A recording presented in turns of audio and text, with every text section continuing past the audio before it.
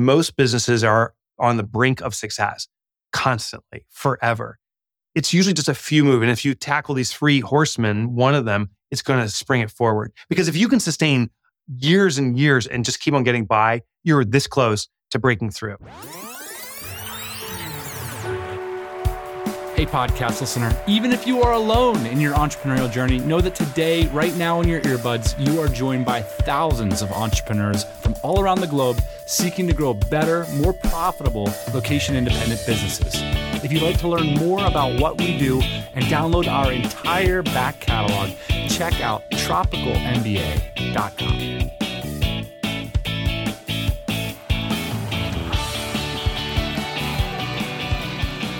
Happy Thursday morning, everybody. Welcome to the podcast. I'm incredibly excited to introduce to you one of my favorite business authors on today's podcast. His ideas and books have played a formative role in our business in the past few years, and I want to describe why, and he's coming by the show to share some of his best ideas. Today's guest is none other than author of Profit First, Mike Michalowicz, among many other books. Here's why I'm interested in these topics. I think a lot of us are in the messy middle. I'm going to put myself in this category. I'm trying to figure this stuff out. I'm after the 1,000-day principle. I'm making a good living from my business, but I don't have adults running my business. I'm running, the kids are in charge. I'm in charge of my business. I don't have a CEO. I don't have a COO. I don't have people making enormous money running my business, preparing it for an exit. I'm not on the board. I'm not an advisor. I'm in there running it. And I need practical ideas and frameworks to get things done and to create results. And I think today's author really gets to the heart of that struggle for those of us in the messy middle. How do you take decades worth of operational theory and anecdotal ideas about how businesses work and sum them down to ideas that are practical, clear, and applicable to our situations? Mike Michalowicz has done that through his incredible book about finance, Profit First. Forget about finance, just profit first. Create 5 bank accounts and make profit a priority in your business. Everything follows from there. How about his book on operational theory, Clockwork? Optimize your business around the most important function in your business. Yeah, I mean, KPI, OKR, this, that, and the other thing. But how about the most fundamental, simple idea? Here's another one. I was talking about business strategy with Taylor Pearson this morning at the cafe. And heaven forbid you type in business strategy and how to create a business strategy into Google, because you're going to get from every world-class company has a different idea of how to create a strategy. And it's extremely academic topic. But Mike boils it down in his book, The Pumpkin Plan. Hey, in lieu of some fancy idea of how you're going to create a market strategy or how you're going to read 7 powers and figure out what your power is, how about focus on your best clients? And he gives us a framework to do that. That's a way to de-risk your market strategy. It's an out-of-the-box kit strategy that works for 9 out of 10 small businesses. And anyway, I think that's what Mike is great at. And I'm excited for him to come on the pod today. He did not disappoint, by the way. Incredibly engaging, charismatic, and thoughtful guy.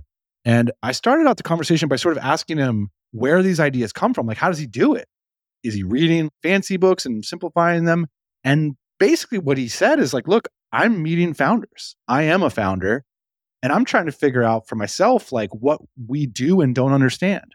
And so he's coming from this very like practical, rooted, non-theoretical background. And I think that really shines through in the usefulness in his work. I'm incredibly excited to present to you today one of my favorite business authors, Mike Michalowicz.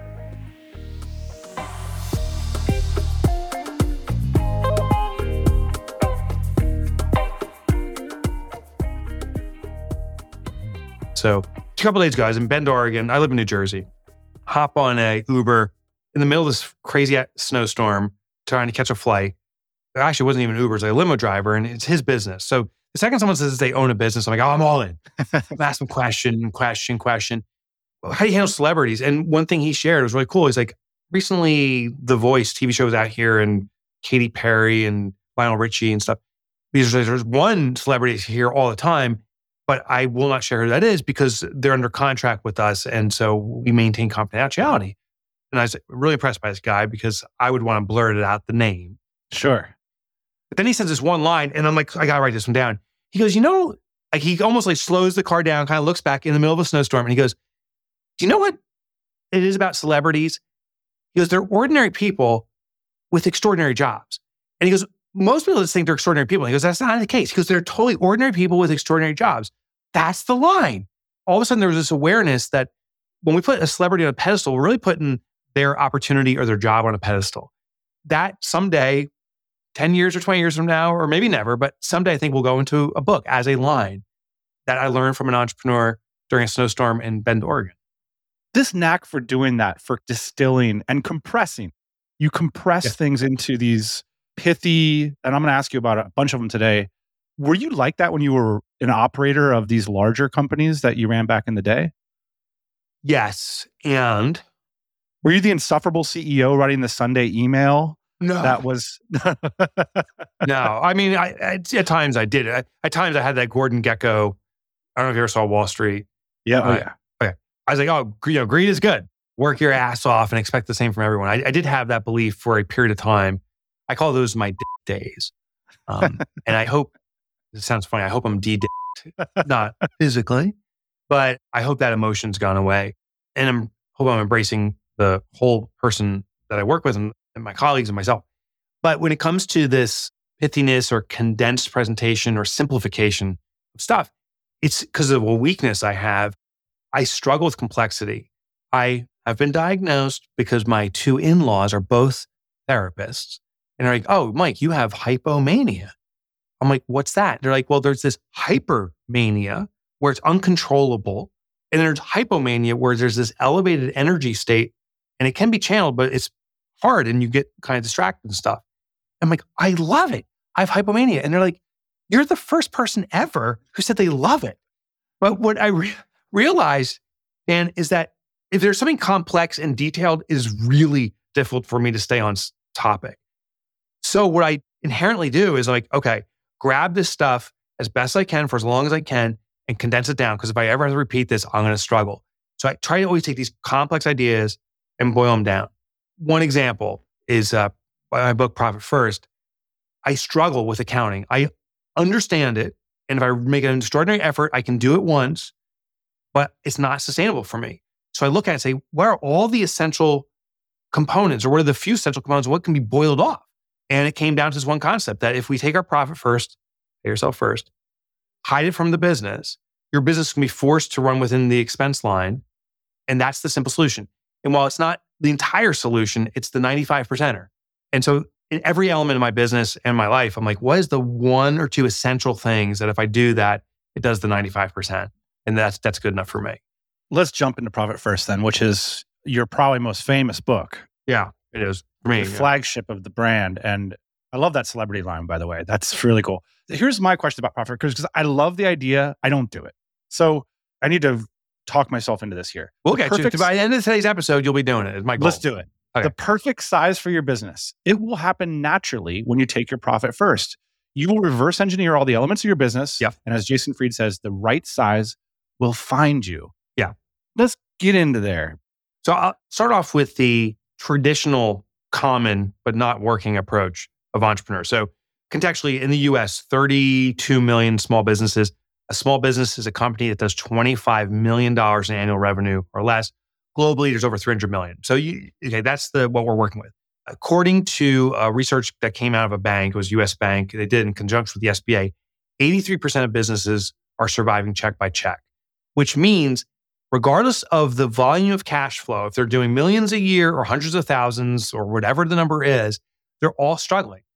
So the first perspective that's important to know is regardless of the income level, businesses still struggle.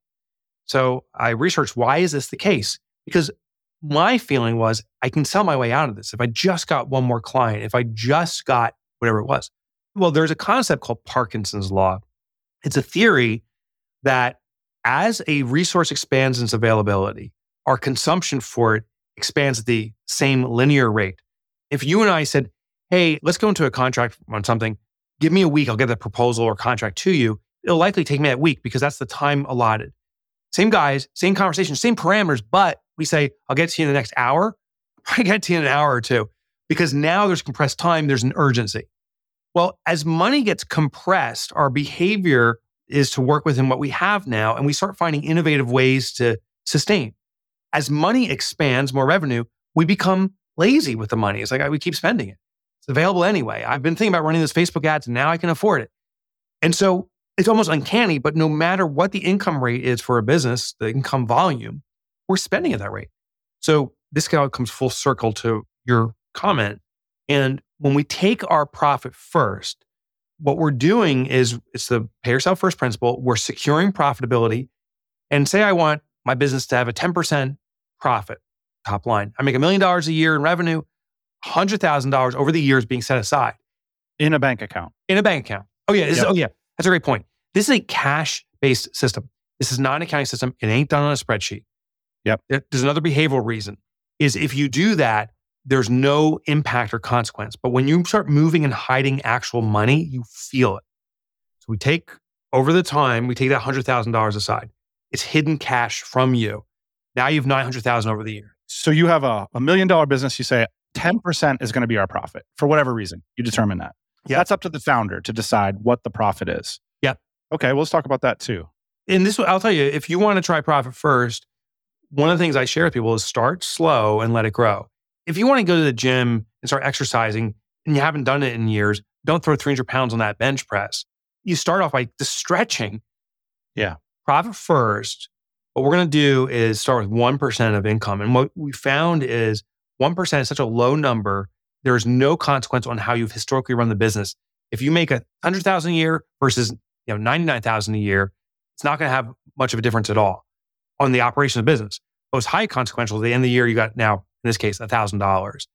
So what I tell people is if you want to start slow, set up just one bank account. It's got to be a bank account and allocate just 1% of any deposit that comes in, hide it away. Now you're doing profit first. Over time, you build into the more sophisticated stuff. Wow. Do you think it's relevant if you have a high-level finance person on your team? No, it can actually be detrimental. I mean, and I don't mean that negatively. A high-level finance person probably has been trained on this is the way things are done down at the farm. They've gone through all that. And so we have this established belief that you got to have the accounting system. You got to know the cash flow statement, the balance sheet. You got to translate these metrics. We inherently bring complexity. What we need to do is reverse back out to the most simple form. Now, Profit First is a cash management system. So you're doing this as a bank account. It doesn't affect your accounting. Your accounting still works the same way. Right. But the accounting is interpretation of the tea leaves. This is actually managing the actual tea. That's interesting. So the high level person, I think they'll inherently say this is crazy or it's unnecessary. And I don't know if that's really the case. One of the things I've always thought about money is its liquidity in our behavior is so interesting. You could choose to put energy into a task like marketing, or you could pay Facebook. Like cash just kind of substitutes for energy. That's and right. now I think with the behavioral approach, why I think it's so fascinating is you're leveraging that energy because now it hurts to pull it out of a pool. I'm mixing my metaphors, but it's this idea of like for the finance person to say, hey, I need to pull out of your profit first account to pay this vendor. It's like, ooh, that hurts. Yeah, that hurts. And if you're pulling from your profit account, inherently, there's something wrong with the business. We have to pull from profit. What's wrong with the business that we can't run off the expenses that we want? If I want a 10% profit, I have to work within this. One of my favorite stories about Profit First happened 5 years ago. Got a letter in the mail and there was a baseball card of this guy wearing this yellow tuxedo. It says the Savannah Bananas are doing Profit First. If you've never heard of them, everybody knows about this minor league baseball team that they're crazy. Kind of flipped the model. Yeah. Yeah. So in part, Profit First was part of the flip. Now, I've become very good friends with Jesse Cole and Emily Cole. That's the founder. They are very innovative. They have an extraordinary mission to focus on fans and to build family. They want people leaving the cell phone behind and ditching the TV and spending time as a family. But they started doing Profit First. They're a minor league baseball team. And historically, they make a huge amounts of profit now. But when you start off a minor league team, you don't make any money. It's more of a trophy than an income source. They started taking their profit first and they said, gosh, we don't have enough money to maintain our scoreboard if we take our profit first. And they did the right thing. They said, oh, that means we can't have a scoreboard. How do you run a baseball game without a scoreboard? And one of their innovations was, we're going to have people in the stands, like a boxing ring, walk around the scores between each inning and get the fans engaged. And that turned into, we're going to have the oldest people in the stands become our cheerleading team, the Grandma Bananas. You'd be literally 80 years or older and you become a cheerleader. And the crowd lost their mind. Like, this is amazing. What's the best part about Profit First, in my opinion, is not only do you drive profitability, not only do you define what the company must work within, it triggers innovation, thinking outside the box. I love that. For some reason, I thought of Jack White and the White Stripes. We were talking about guitars, and his music was always so much better in the context of just one drummer who couldn't play the drums that well, and he needed to decide. That creative constraint, I think, led to better songs than when he was surrounded by all his buddies who were world-class musicians. And profit is not an event; it's a habit. So your pitch for Profit First, I just wrote down: do Profit First. But just do that one account, 1% by tomorrow. That's my big ask of you, Dan, and anyone listening in. It has to be done by tomorrow, because what happens the day after tomorrow is another priority presents itself, and then we lose out. Have you ever made this connection? One of the things I love about the book is I personally got out of debt by drinking the Dave Ramsey Kool-Aid, and he had a similar system that I use in my wallet, which is I had 4 different piles of cash. I would go to the bank after every paycheck, and I would put the cash. One was golf, one was like entertainment and eating, one was groceries, and one was bills. And then I pre-saved the money in my account before taking that cash out. Incurred the expense before the expense really happened. That's exactly right. And it worked. I got out of debt. My wife and I, so we do a version of Profit First at home. I love Dave Ramsey's work. This is the envelope system. And I think one thing that's important the envelope system is Profit First is not new, and Dave Ramsey's work's not new. These are interpretations of a foundational truth, which is the envelope system, which was started, I believe, back as early as like the hundreds, like 200 or 300. There's records of people dividing up stuff into different forms. But my wife and I, we're going to need a new roof for a house. Thing is, I don't know when. I just know roofs don't go forever, and they have roughly a 20-year lifespan. And so what I said is like, we better start saving for a roof. Now, the other thing too, this is just an anomaly, but there was this interesting research around something. When you don't know when something is going to happen, what you do is look at how long something has already existed and double it. And it's usually the life of that thing. It's the best way to approximate when you have no other variables.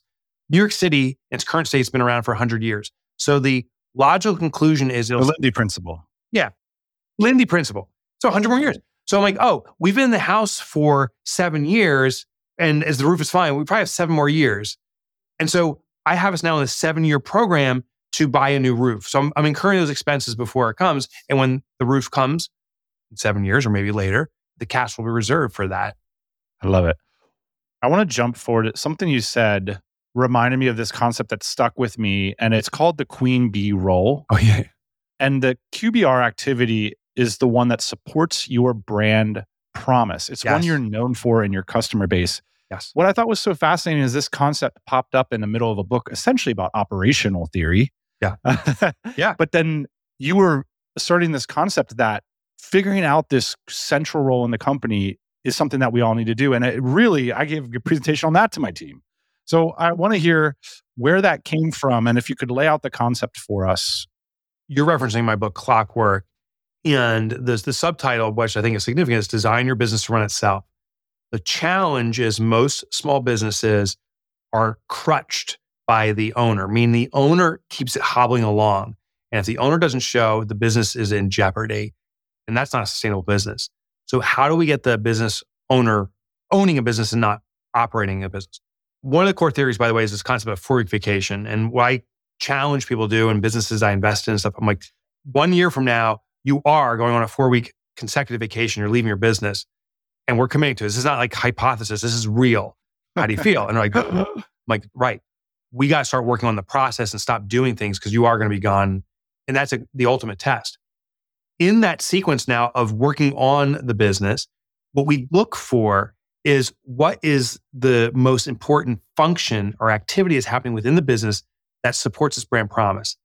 At the end of the day, if you go to your customers, your best customers, and say, what are we doing right? They'll usually say 1 or 2 things. They won't say the 1,000 things that you're doing that they don't even know of. We are being judged by our customers on the response time or some quality of the service or our communication. Whatever that common theme is, that's your brand promise. And you can learn from them or you can designate. You can say, we want to be known for delivering happiness, whatever it is.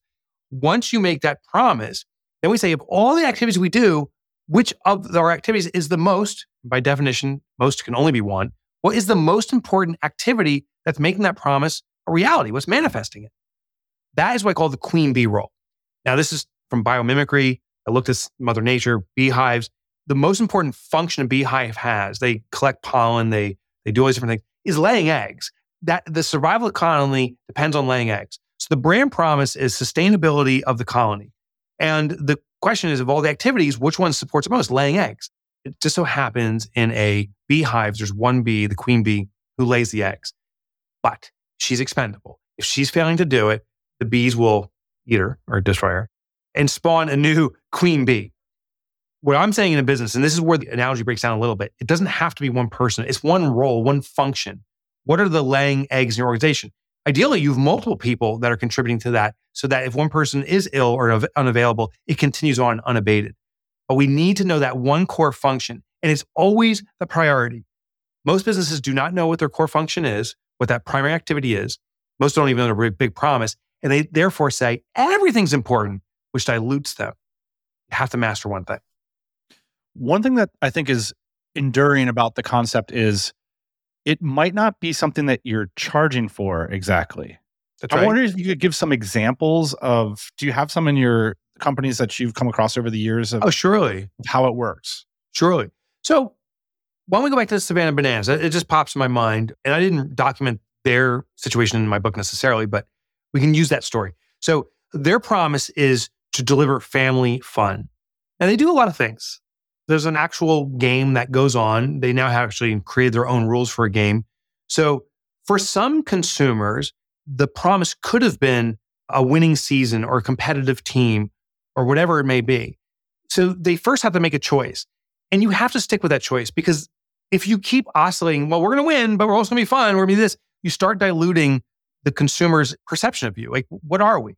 A good example of someone that's committed to family fun in the sports industry is the Globetrotters, the Harlem Globetrotters. This is the next iteration of the Harlem Globetrotters, baseball instead of basketball. Once they determined it's family fun, they now said, well, of all the activities we do, what most promotes family fun? Well, they have tons of things going on. They got jugglers and they got dancing teams, including people from the stands that are dancing. They went through all this stuff and said, my gosh, of all the things we do, what is most important is the creation of new stuff. Because if it's always the same event, you come for one, you've seen the show, why come again? Family fun is something that happens over and over again. So every experience has to be a brand new show. So every week, I think for now, maybe 4 hours or 5 hours, Jesse Cole, the owner, along with Emily Cole, the co-owner, and 50 other people sit there and they just ideate. It's a what if. And the more outrageous the idea, the better. They said, what if when we're throwing baseballs, they were on fire? What if we had the tallest pitcher in the world? The pitcher's going to be 20 feet tall and they put him on stilts. And what are these what if ideas? My favorite part about that is they have a pair of sneakers. And after one of the games they had in Savannah, one of the fans left their sneakers. They don't know the circumstances, but they took them. One chair is left in that room empty with the sneakers sitting on it. That sneakers represents family fun. It was such a mind-blowing experience that even forgetting your shoes is worth it. And they're like, we're doing it for that fan. And so that became their core function, the queen bee role. One of the themes of Clockwork is that founders have trust issues. I'm wondering, if we were to simplify that down to the core reason, is it just that we're not paying good enough people to work for us? Or is there something more to it? Definitely not the pay. Here's the challenge I've identified is when we start a business, when we build a business as owner, there's a level of expectation for the business, the performance. It's how we see ourselves. And the business we see is a reflection of ourselves, our level of commitment. Our organization, usually perception does not perform to my level. So what the owner does then is insert themselves and say, we got to do better at this. I'm going to step in. It's called the superhero syndrome. We're going to save the day, usually with mass destruction behind us that no one talks about. I feel called out and defensive right now. Oh, do you really? I'm just joking around, but I can relate to what you're saying. Like, yeah, totally. You have like an arbitrary standard of kind of excellence. It's totally arbitrary. It's my standard. And it's also moving, but we don't see it moving because we're the one on the ship. So as it moves, we're moving with it. So at my eye level, it's always the same. I've decided right now today that we're not meeting this standard that I feel, basically. Right. So what happens is, so I look and say, here's my standard. We're not meeting the standard. What's wrong with our company? And I try to superhero our way through it. That's the mistake. What we have to do is remove ourselves from the business to find what the homeostasis is for the business. What is the business's natural standard? Then our job is not to pull it up. It's to come under it and build structure. What can we do to keep building it to achieve whatever that vision may be?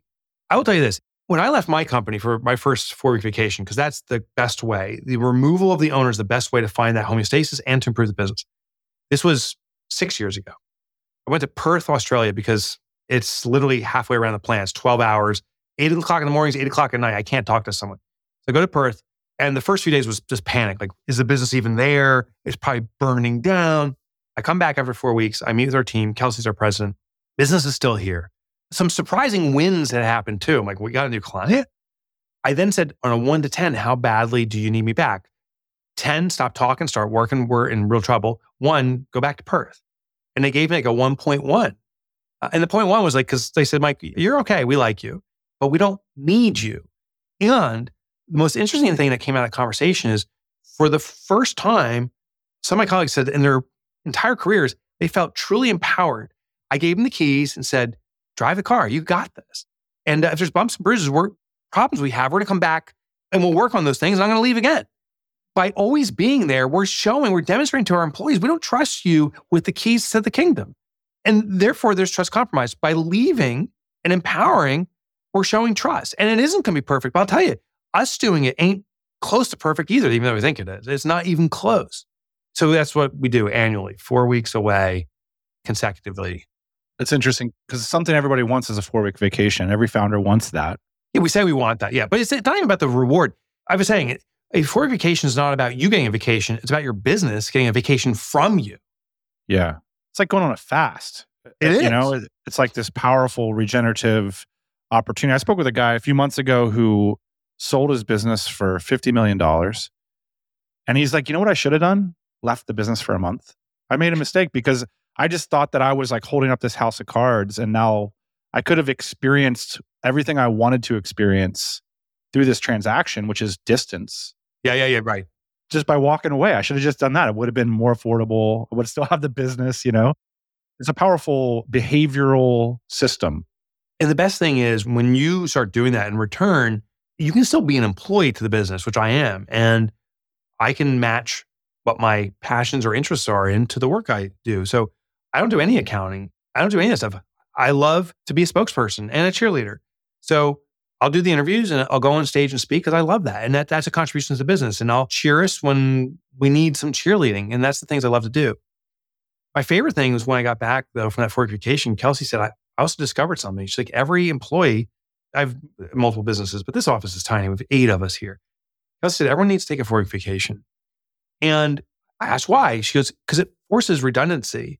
When Jenna, for example, who's our primary copywriter, when she leaves for 4 weeks, it's paid vacation, by the way. And it's a great benefit. I think it's attractive to people because you don't get that elsewhere. We have to have redundancy where Andrea or someone else can back up that role. And inevitably, people are going to leave or not be available for the business for some reason. And in small businesses in particular, we get in real trouble because we have siloed people into one role and we don't have a backup. So now everyone gets a 4-week vacation. There's backups for everyone, including the speaker dude. We have other people who do speeches on Profit First. And my other topics. For redundancy for me, should I not be able to speak? Incredible. The pumpkin plan, the big idea in the pumpkin plan, and I think it's useful hearing it from me because I might remember it wrong, is that basically it's better to focus on your best clients and growing them versus just indiscriminately getting more clients. The reason that this is profound for me is that there's some uncertainty that your best clients will beget more money, but it's easy to imagine that more clients will get you more money. Yeah. And so this is the trap that we always fell into in quote strategy meetings, where we'd always just say, we just need more. Yeah. We just need more. It was so many months where we weren't getting more. Yeah. And somehow this coincided with me reading the pumpkin plan. So can you take that and then with that context, frame up what you've seen or what's been powerful for you about sharing that message? I would suggest we don't need more, we need better. And what pumpkin plan is is a interpretation of the Pareto principle, the 80-20 rule, and I converted it into a sequence of steps. What we do with the Pumpkin Plan, which coincidentally is my favorite book, was I had the most fun writing that book and I just love it. And what I found is that a minority of our customers represent the majority of our profitability.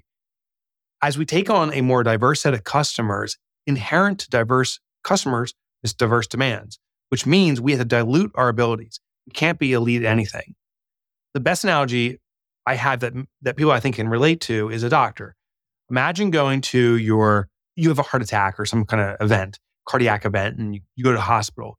Doctor one comes up and says, I'm really diverse. I'm looking forward to doing some heart work. I'm trying to be a brain surgeon. I'm a geriatric, all this stuff. What is your confidence in hiring that doctor? It's probably pretty low. Doctor two comes up and she says, all I do is cardiac surgery. Your specific event, I've addressed that 900 times already. I'm really efficient. I charge a massive premium for what I do, and I have a 99.99% success rate. Who do you choose? The first diverse and probably cheaper option, or do you choose the second? Of course, the second. When our life is on the line, we will seek out the premium provider. When a customer sees a service offering as life-altering, they will seek out the premier provider. The businesses that become generalists, I'll serve all clients, by default can't be specialists. They will attract generic customers who just want the cheap, easy, convenient solution. But in any market, whoever you're selling to, there is a percentage of customers, usually that 20%, that's the 80-20 rule, who are looking for the premier provider. And they will specifically avoid, either consciously or not, but they will avoid the generalist and seek out the specialist. So the Pumpkin Plan is how to become a specialist, which will attract the best customers and attract the premium. What do you say to people who are like, well, I want to build a mass market solution and we have these images of scale and for just a premium provider? What do you say to founders who... I tell them, do your effing research. So to become a mass provider, the only path I've seen is being a specialist. I'll give you some historical examples. Procter & Gamble, multi-billion dollar, hundreds of billion dollar corporation is massive. They started off by selling two products. They sold candles and soap. Then they discovered that was too diverse. They dropped the candles, only sold soap. But they became specialists in soap. They were the first company to make soap that could float. They sold it to the military, soldiers in World War I. You bathe in a pond or a stream. If that soap sinks, you lose it. And they catered to that market and they became really good at it. And then they started to expand. Microsoft, more modern example, all they did was one thing. They made a product for IBM called MS-DOS and they dominated that space. And then they make gaming platforms and millions of things. What entrepreneurs often do is they look at where Amazon is today, who only sold books. But they look at Amazon today or Microsoft today and say, I want to be like that. Therefore, I need to do all these things. And that's not the pathway. You can't start off super broad because you dilute yourself. What these companies do is they become so good at something that then they have complementary products and offerings in their separate divisions. And that's how they start expanding out. I think you're right. I think that's why the Pumpkin Plan is emotionally interesting. You talked about loving writing the book. There's this, it's almost like a pep talk for winning the battle right in front of you and having some confidence that it will pay off versus taking the lazier route and expanding your fronts and fighting more skirmishes. Yeah. And sort of hoping it's like a gambler's mentality versus a leadership mentality almost. Yeah. When I walk people through Pumpkin Plan and observe companies doing it, the payback is typically 6 months is the quickest, a year or two the longest. In most cases, where someone starts devoting themselves to a particular market and a particular solution for that market. Because it takes time for our reputation to get out there. Like that heart surgeon who does that first successful heart surgery doesn't have 1,000 people come up and say, wow, you did the successful heart surgery, can I be next? They want to hear you did 900 of them. So in the beginning, it takes some time. The generalist, because they're attracting someone as a convenience purchaser, you're cheap, you're available, you're local. My general practitioner is 10 miles down the road. If he moves across the country, I'm not going anymore. But I'll pick a new GP based upon, are they available? Are they good enough? They have an okay reputation. So being the generalist and fighting on many fronts is the easy path in the short term because you can get a customer really quickly because there's more customers there. The thing is, they're not good customers. They're the convenience buyers. And so it becomes a trap very quickly.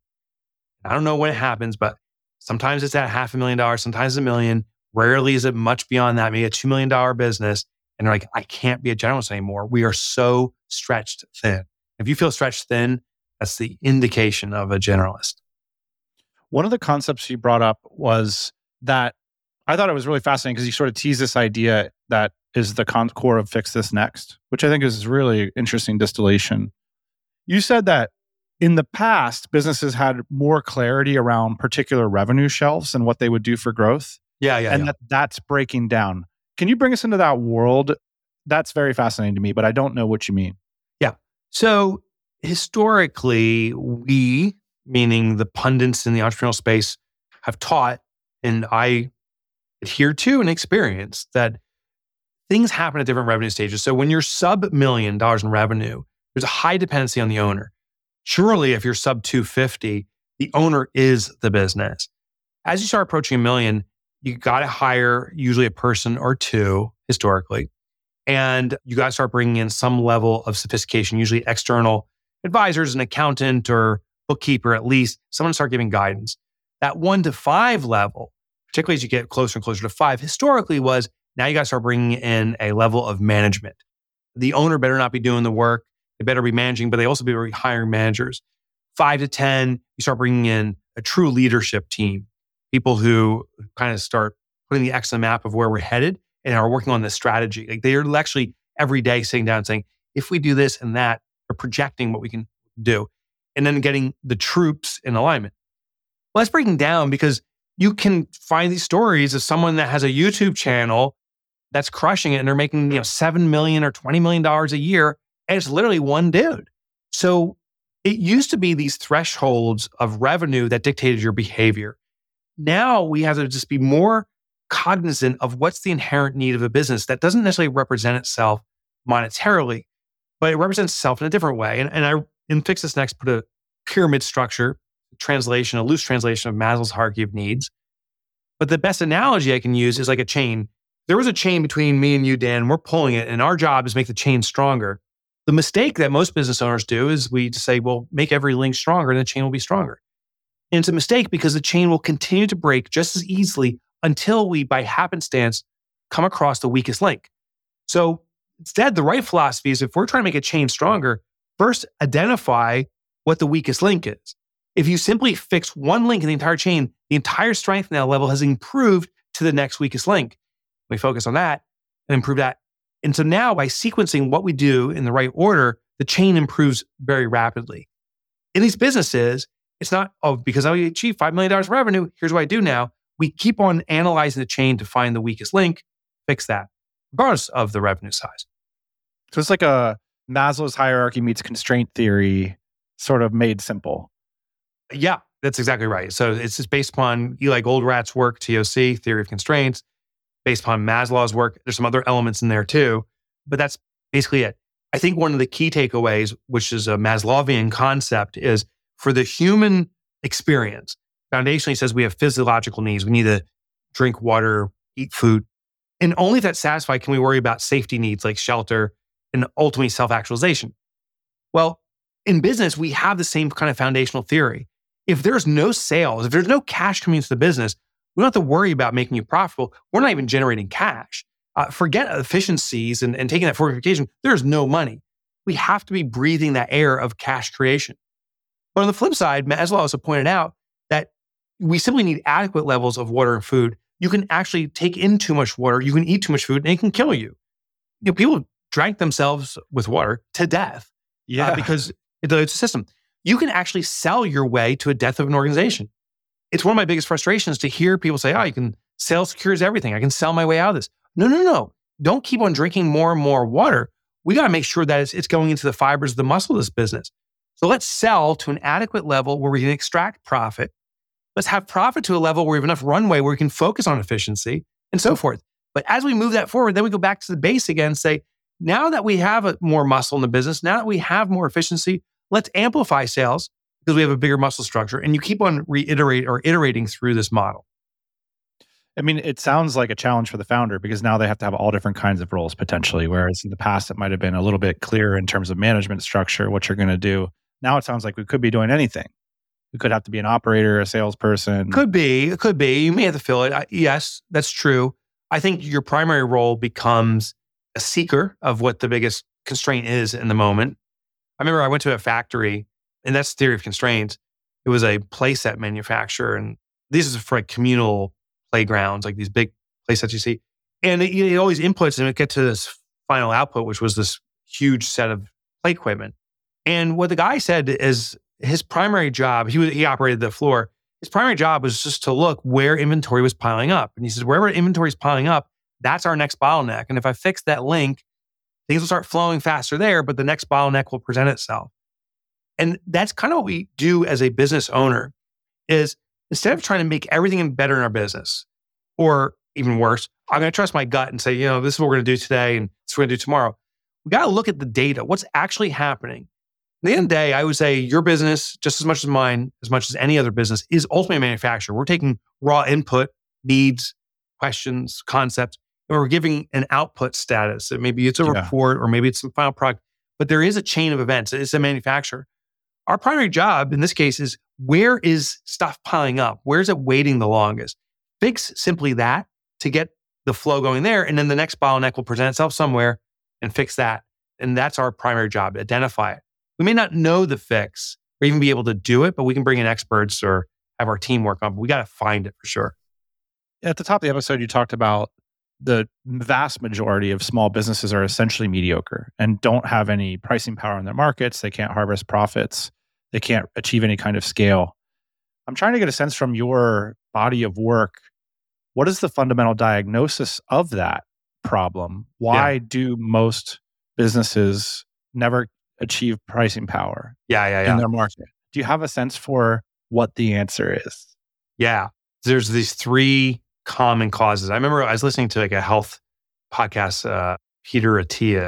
Attia, and he goes, there's the three horsemen of death. Like there's cancer, heart attack, and I can't remember the other.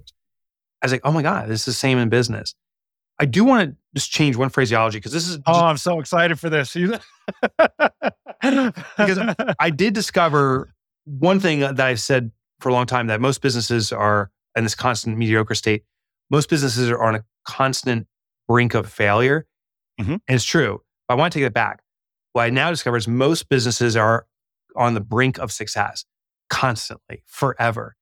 It's usually just a few moves. And if you tackle these three horsemen, one of them, it's going to just spring it forward. Because if you can sustain years and years and just keep on getting by, you're this close to breaking through. I love that setup. Here's what they are. The most common cause preventing them from massive success is they don't have a profit system. I'm a proponent for profit first.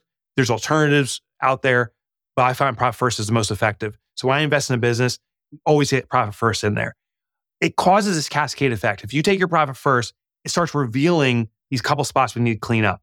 We're not pricing our services well. We have the wrong type of customer. It just reveals itself. That's the number one thing. The second most common thing is they haven't removed the owner, this is what we already talked about, from the operations of business. There's a dependency on the owner. They become this linchpin. Usually the biggest bottleneck in a business is the owner themselves. So my second mission is get the owner to stop working in that side of that business. Stop them from doing stuff. Get them the hell out. And if we can get them out, then we find the homeostasis of the business, where it kind of levels out. And now we can start figuring out actually how to operate this business like a business. So profit first. Second is get owner out. And then the third thing is there's a concept I call the Pareto overlap. And is a term I made up that's based on the Pareto principle. Real simply said, we can analyze our clients and identify that usually 20% of our clients are 80% of our revenue or 80% of our profitability. And you can go through this. But also we have to look at your offerings and say, what are the few offerings that are 80% of the profitability? And then with these two columns, we determine the best customers buying your best stuff. We circle that and say, that's the heart of your organization. We have to defend and protect those clients at all costs with assure those products and services are delivered with absolute efficiency and professionalism to those clients. And if I just do that, business is going to be better. The second part I do in this third section, I look at the bottom of that model. Who are the 20% of customers who just suck? They're total jackwads. They're always complaining, never satisfied, don't pay on time. And intersect that with what are my lowest quality products or offerings, meaning they don't yield any profitability, probably costing me money. The intersection of worst customers, worst products, circle that, and I write the word poison. We have to spit out this poison as fast as possible from the organization. And that will inherently bring health. Protect the heart, spit out the poison. This model continues on. There's actually more overlaps, but those are the things I look at. And it's always that sequence. I'm not saying every business is struggling with profit. The vast majority of businesses I invest in, that's the first thing we tackle. Second is the owner out. And third is the overlap. And those are usually the three horsemen. Usually one alone will put the business on momentum for fast growth. The combination, usually they're no longer on the brink of success, they're in success. So that's so fascinating. Yeah, Vern Harnish, who wrote The Rockefeller Habits, he had a similar idea. It kind of like crossovers with your second diagnosis there, the owner out, the queen bee role and clockwork. I almost feel like a lot of times the owner becomes the queen bee. That's right. And then they hire like accoutrement around them. Like Correct. Basically, they never backfill the most important thing. They just backfill everything else. Correct. That's what I regret a little bit using queen bee role. It's very palatable. People come up to me regularly and say, oh, what's the QBR? But they forget the R, role part. They say, they literally say, I'm the queen bee. I'm like, no, you're not. Right. You're not. Yeah. Get that bumblebee suit off you. It's the role. And as long as you see yourself as the queen bee, we got a business that'll struggle because you ain't producing eggs and the colony's dying. We got to get you out. But we do have to identify what that role, that function is, which is, the laying of the eggs. In our final few minutes here, I'd love if you could share anything you're willing to about your current empire as an influencer. How do you guys make money? How did you come upon it? I'm so fascinated. I love writing books. I love reading them. Oh, that's awesome. I also have memberships and events and stuff. And I see you as an inspiration for my career. So I'm curious if you could just tell us a little bit about how you came upon this idea. Yeah, sure. Becoming a business influencer. You're the original influencer, man. And how do you build an empire around a profitable business around your words? I think that's really inspiring. I don't know if I use empire. I say pimple. We're a business pimple. Here's a lot of it has come out through, I wouldn't say trial and error necessarily. There's been a planning, but this wasn't preordained or scheduled. So the first thing is I write books. And the reason I write books is, admittedly, I'm trying to figure out what I don't understand about entrepreneurship, which is basically most of it. The end lesson for me has been what I teach is what I most need to learn. So when I wrote Profit First, because I didn't understand how to be permanently profitable. My new book, it's about managing teams. I felt I was good. I think now I sucked and I'm better. And I'm trying to learn how to be extraordinary. Maybe I'll never get there. So every book I write, I'm teaching, I'm learning, and I'm sharing the best of what I learned because I hope it expands and helps other people.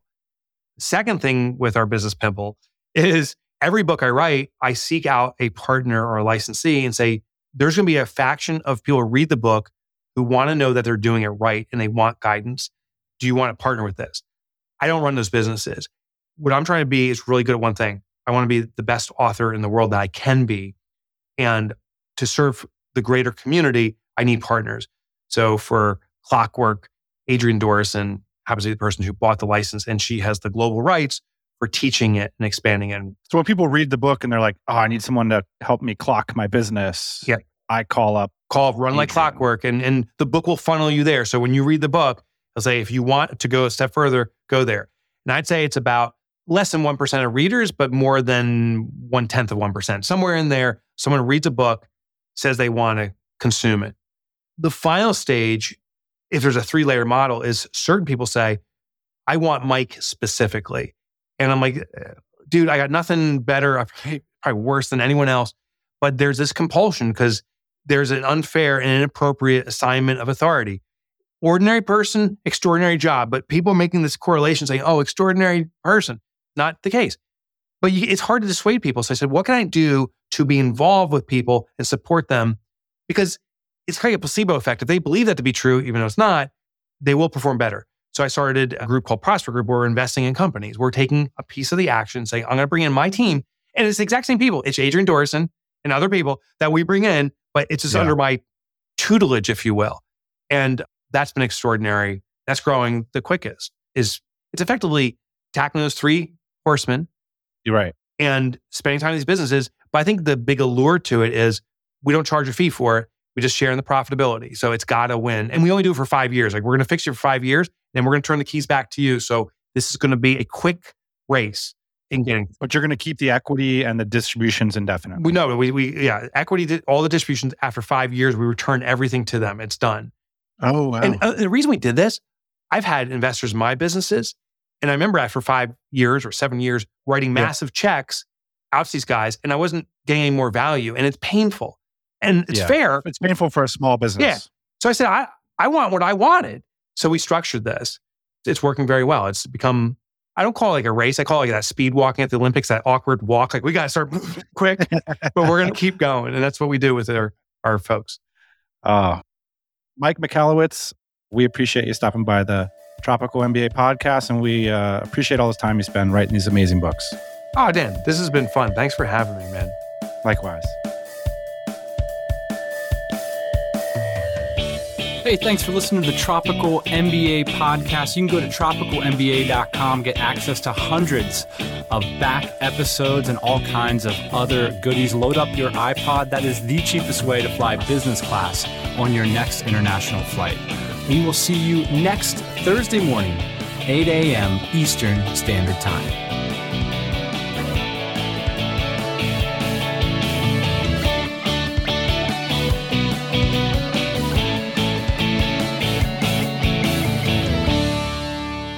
Daddy.